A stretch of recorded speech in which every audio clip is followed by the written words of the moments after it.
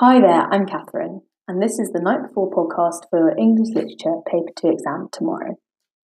The aim of this podcast is to get you ready for your exam. I'm going to run through some quick poems for the Love and Relationships anthology. And then I'm going to talk about some unseen poetry tips and tricks, some general revision tips, and how to bust stress before your exams.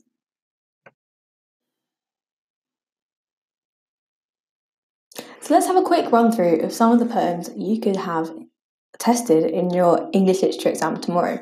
And don't panic if these aren't the poems that come up, because you can always use these to compare against the one that does come up, or just generally take ideas about the themes and the topics that are covered in the AQA love and relationships topics. So let's start off with a poem by Lord Byron, who was born in 1788 and died in 1824.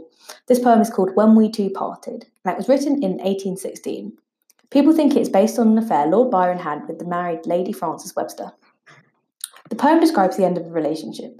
The poem focuses on the narrator's feelings of bitterness, regret, and loss.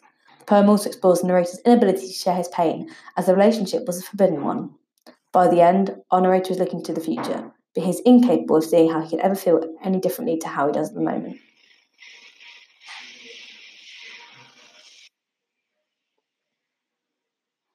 Structure and rhyme.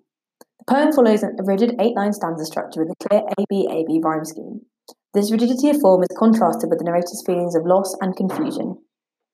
There's a cyclical structure. The repetition of in silence and tears at both the beginning and the end of the poem gives the poem a circular structure. It could show that the narrator is unable to move on. Just to recap that, it's got an 8-line stanza structure and an A-B-A-B rhyme scheme. And at the beginning and the end, the phrase in silence and tears is repeated. Let's have a key quotation. Let's have a look at the key quotation now. Quote, "Long, long shall I rue thee, too deeply to tell." Byron's use of the word rue, meaning to bitterly regret, suggests that he feels that the relationship was not worth the intense pain he feels now. "In secret we met, in silence I grieve." This quotation demonstrates the narrator's frustration at his inability to share with others the nature of his pain. "They name thee before me, a knell to mine ear." These lines imply that the sound of his lover's name reminds Byron of death. The term knell is associated with the ringing of a bell at a funeral. The language.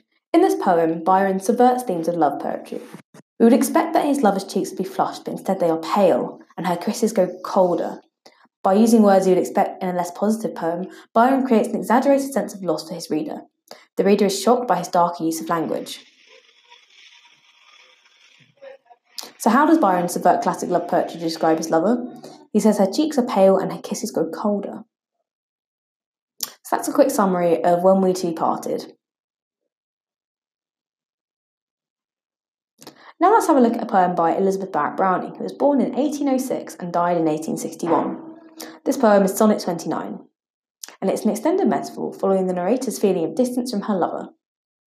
The narrator tells her lover she thinks of him all the time, so much so that her thoughts have become like vines that act to hide him from her. But over the course of the poem, she comes to realise that her conception of him in her mind can never match up to his physical presence in her life. She concludes that she no longer needs to think of her lover as she is near him, and that is enough. In Sonnet 29, we see a direct contrast to the kind of relationship we see in Barrett Browning's husband's poem, Porphyro's Lover. In Porphyro's Lover, we have one narrative voice, caught up in their thoughts. But in Barrett Browning's poem, the narrator acknowledges her lover as a person that exists outside of her mind. A sonnet has 14 lines with a regular rhyme scheme. It's made up of 2 quatrains, which means 2 parts of 4 lines, and a sestet, which is 1 part of 6 lines. A sonnet is usually about love. Sonnets are especially concerned with love that is in some way unattainable. We can see in some ways how Barrett Browning has subverted this norm, as she is separated from her own lover by her own thoughts.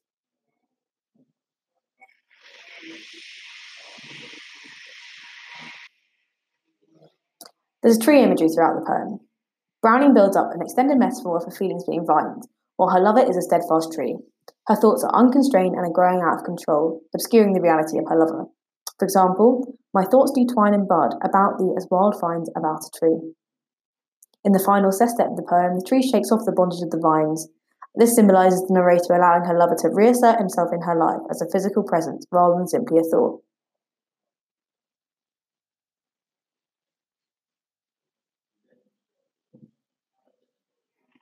Here's a key quotation. Yet, O my palm tree, be it understood, I will not have my thoughts instead of thee. This quotation indicates the narrator's changing mind in the second quatrain as she is beginning to realise that she should not place her thoughts of her lover over his physical presence. Another key quotation is renew thy presence as a strong tree should. As our narrator reaches the state of breaking free from her thoughts, the language of the poem becomes excited. Explosive verbs and exclamations such as renew exemplify the narrator's reinvigorated desire for her lover.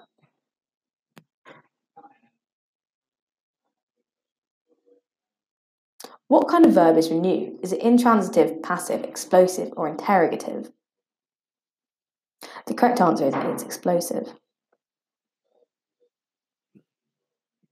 So that's everything you need to know about this Lord Byron poem. Sorry, that's everything you need to know about this Elizabeth Barrett Browning poem.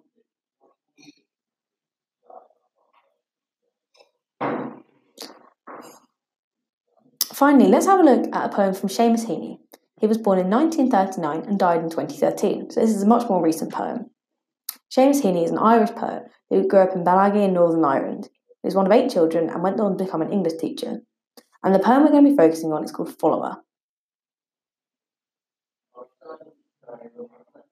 Follower was published in 1966 in a collection that focused on childhood and this rural Irish identity that Heaney had.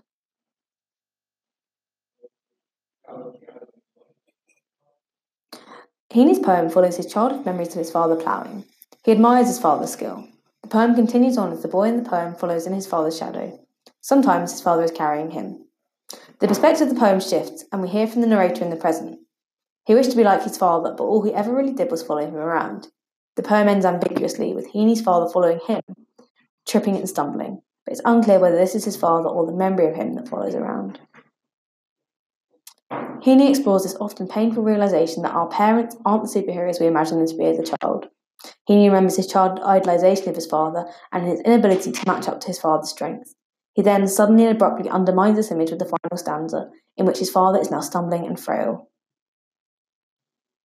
So what does Follower draw on Heaney's childhood memories of his father doing? Is it farming, fighting, writing, or ploughing? Correct answer is ploughing. The poem follows a neat AB-AB rhyme scheme and is written in iambic tetrameter. There are half rhymes as well, which gives the poem a childlike and song-like character. The importance of the title. So the title of the poem Follower refers to both the father and son at different points in the poem. The opening stanzas of the poem focus on the narrator's admiration for his father's skill, while the central stanzas follow the narrator attempting to find his own identity. And then the poem concludes with the father following behind.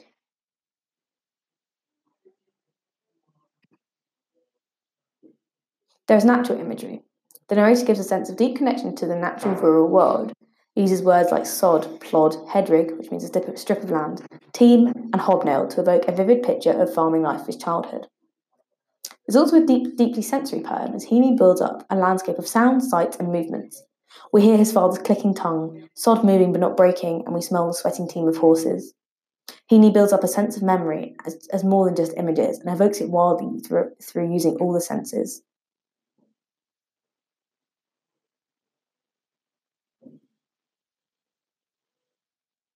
And that's everything you need to know about Heaney's poem.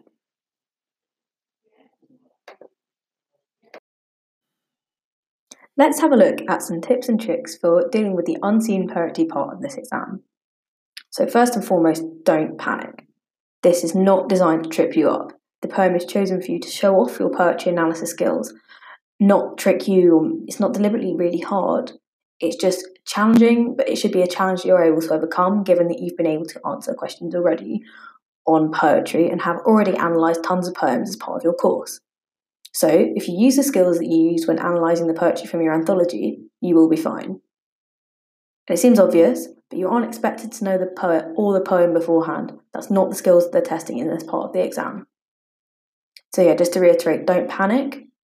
Use the skills that you already know and just analyse the poem as you would any other poem. And obviously general exam tips apply. Make sure you structure your answer well, write in full sentences, answer the actual question. Let's have a run through of some general exam tips for going into your exam tomorrow. First of all, most importantly, read the question. I know you would have heard this tons of times before, but read the question and know what you're being asked. Answer the question that you've actually been given, not the one that you want to answer. It's really easy with essay subjects to try and twist the question you've been given into an essay that you've written before or that you've already studied, but you will lose points for this. So just make sure you actually answer the question that you've been given. Second, and this is kind of related to this, read the command words. So is the question asking you to compare things? Is it asking you to assess the extent of something? Is it asking you to evaluate? Make sure that you actually respond to the way the question is asking you to respond. Third, remember to use quotes in your essays. It seems really obvious, but it's English literature. You need to back up the points you're making with quotes from the text that you've used. Then plan your time well. So make sure at the beginning of the exam, take a moment just to make sure you know when you need to start and end each question. Don't spend too much time answering one question and have to rush out another one, because the marks that you'll gain from the long answer probably won't balance out the ones you lose from not writing enough.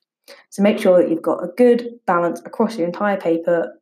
And yeah, don't put yourself in a position where you have to rush, because you won't be doing the best that you can do. And finally, try to use an essay structure in your answer. Have an introduction and a conclusion, and try and have distinct paragraphs that set out your ideas clearly. This way that you can show off to the examiner how much you do know, because you'll be able to express your ideas and your thoughts really clearly. And they'll be able to see how the work you've been doing and the concepts and ideas that you've been able to understand and convey to them. Finally, let's run through a quick stress buster. So, first of all, you know your stuff. You can get through this. You have been revising. Maybe you haven't done as much as you wanted to do, but you've still been revising. By listening to this podcast, you have been revising. So you can get through this exam. Shake off the bad vibes. Make sure that you're not going in there with an attitude of you can't do this. Go in with a positive attitude, some good vibes, and you'll be fine. Get active. Maybe tonight, maybe some point during the week, if you have some time off, go for a brisk walk or go for a jogger or a swim if you're able to. This can help you really focus, clear your head, and just, get out of your room or get out of the library.